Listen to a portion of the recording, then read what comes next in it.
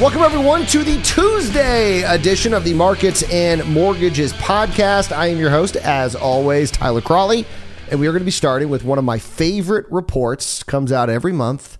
It is from Black Knight. It is the Black Knight Mortgage Monitor Report, and it looks at rate locks, which I will always remind you is a far better indicator of what is happening with mortgage demand, people locking in rates, versus just applying for a mortgage. The beginning of the process versus, say, a rate lock. Rate lock's much more serious and gives you a much better indicator of what is happening in the market. So I'm a big fan of this report.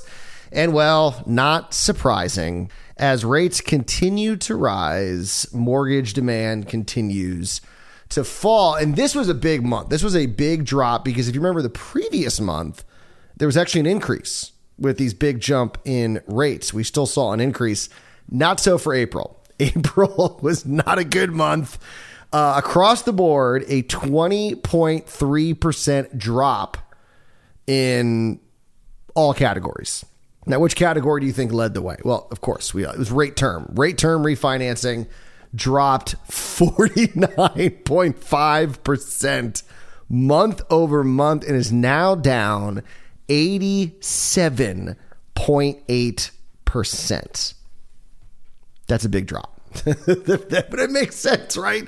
I mean, when rates are up, and by the way, we'll get to this in a little bit more detail, but Black Knight had the rate at ending the month of April at 5.42%.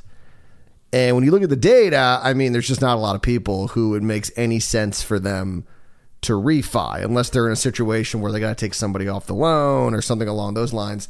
It just doesn't make sense to refi. So it does make sense that number has cratered, but they were all down in April. Purchases were down 11.3% and are now down just 1% year over year. Purchases are only down 1% year over year, and cash out refis were down 40.3% month over month, down 36.7% year over year.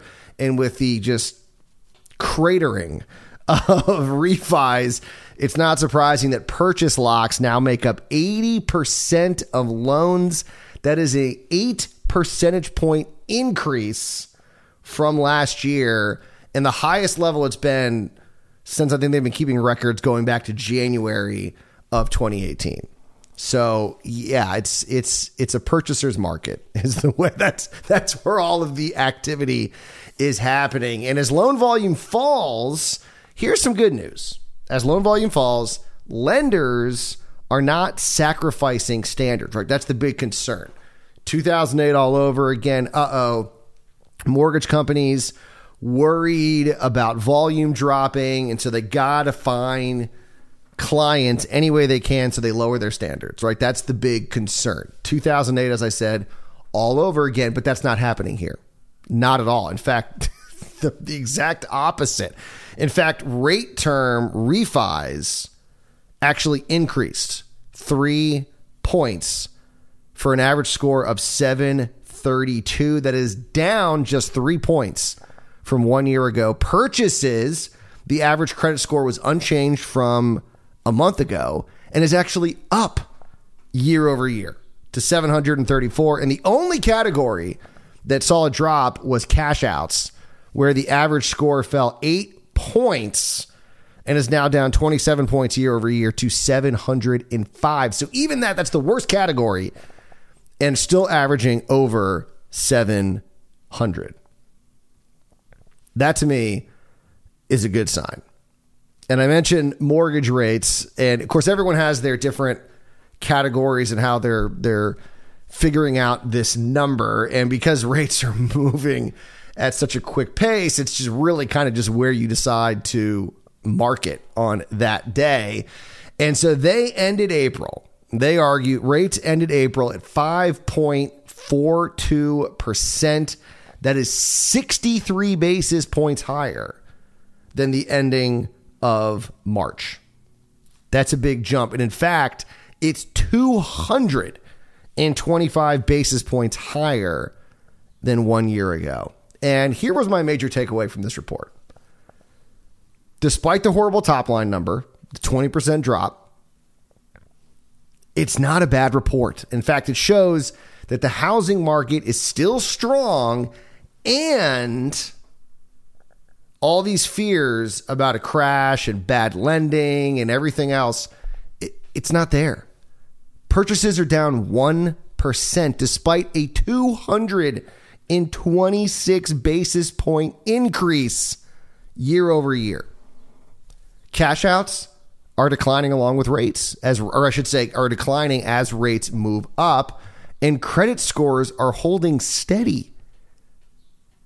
So despite the Crash Bros continuing to predict a housing crash, nothing from what we saw in 2008 is happening in 2022.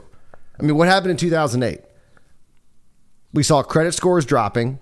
We saw a huge increase in cash outs. We saw negative equity across the board, and none of that is happening right now. Now, does that mean that there's not going to be a correction in home prices? Does that mean that there isn't something that we're not accounting for? No, I mean, you never want to say 100% certainty you're not going to see some sort of catastrophic event, right? You never know. You never know what's happening behind the scenes. I don't make enough money to know what's happening behind the scenes. But if you're comparing what is happening now to 2008, you're not looking at the right data. In fact, you're looking at fake data, because what happened in 2008 is not happening in 2022. So yes, big drop in demand, which of course is what the Fed is trying to do. I mean, this is what's like so weird to me, is that everyone's going, oh my gosh, can you believe housing demand's dropping? I'm like, yeah, that's why the Fed's raising rates. That's why rates are going up. That's the whole purpose, is to cool things off, because we need inventory levels to get back to something close to normal. And here's the good news. We might be moving in that direction. So the latest data from Altos Research, they of course have a weekly survey. Inventory was up, and interestingly enough, so were prices. It's kind of weird. Usually you think, hey, inventory is going back up. Maybe we'll see a pullback in prices.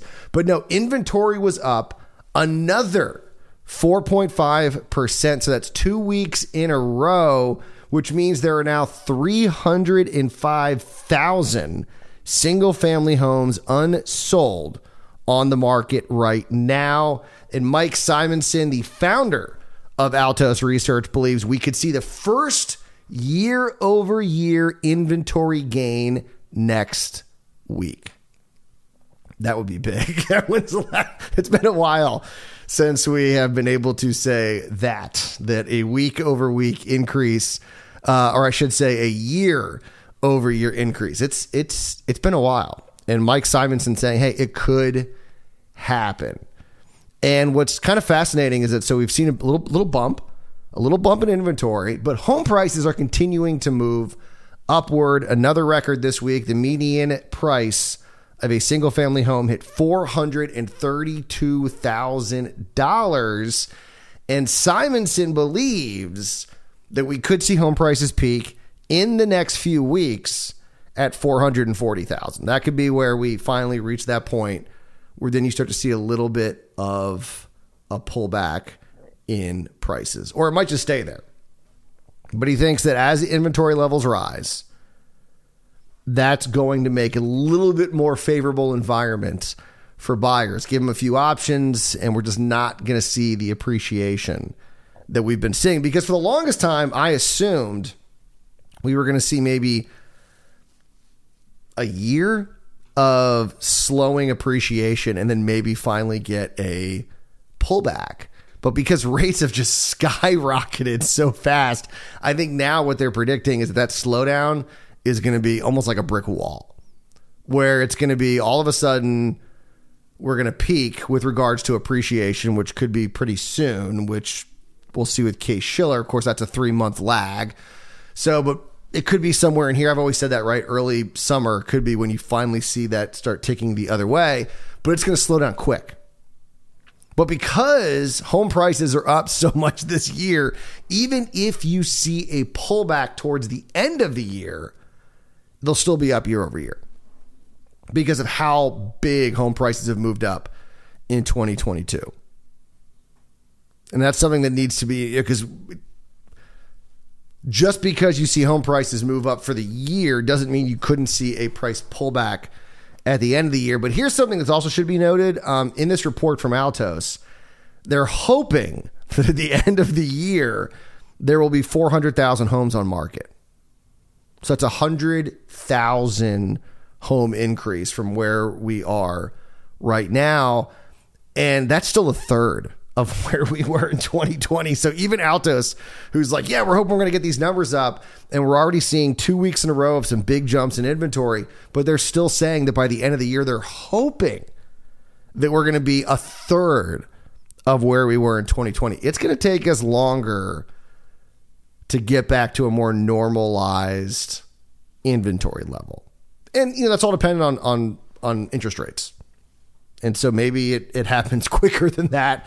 But even now with these moves, they're still saying we're still hoping to be just a third of where we were in 2020. Real quick here, did want to give you a heads up on this. The Fed released their April data on where consumers are looking for inflation, because it's a big week for inflation. We got CPI on Wednesday, PPI on Thursday. And I got to tell you, a lot of people are thinking this number is going to be bad on Wednesday, because President Biden will be speaking today on this topic. And a lot of people are saying he's speaking on inflation and consumer concerns ahead of the number because they're trying to get in front of it, because they think it's going to be bad. So I don't know what that number is going to be. What was it, 8.5 last month? So I don't know what that number is going to be, but they're trying to get ahead of it. But consumers, they're more optimistic. They think the year at least is going to end better than this year. Well, with regards to inflation, overall economy, maybe not so much. Inflation expectations over the next year fell in the latest report to 6.3%. That is a 0.3 percentage point decrease from the record high that we saw in March. And that data goes all the way back to 2013. So that was a big jump up. But consumers are saying, you know what? We think inflation may be getting close to its peak. Consumers still believe that spending will rise by 8%, most likely to combat inflation, because that's where we are right now. Because remember, even if inflation tomorrow goes to zero, the prices don't drop. They just stay where they are. So if inflation stops, the higher prices are still there. That's something you need to always kind of remember. But there was a big drop in gas prices. Consumers believe that gas prices will ease, falling 4.4 percentage points to 5.2%. That was almost a 50% drop from where they were the month before. So consumers, to some extent, are feeling better about inflation. I guess we'll know if that's true or not in just one day. In just 24 hours, we will have the answer to that question. Not a lot going on today. We have, I think, a business optimistic survey or optimism survey from the NFIB. I think that's it. I mean, we'll be talking about something else on the program tomorrow, but that's all I saw that was being released today. So kind of a boring day with regards to data. We're in that weird period where there's just not a ton of data. It's always that 1 week every month where it's just kind of a slow week. And that is this week. But we'll find something to talk about on tomorrow's pod. You guys enjoy your Tuesday. We'll be back here Wednesday morning for another edition of Markets and Mortgages. And as always, do not wait to buy real estate. You buy real estate and wait.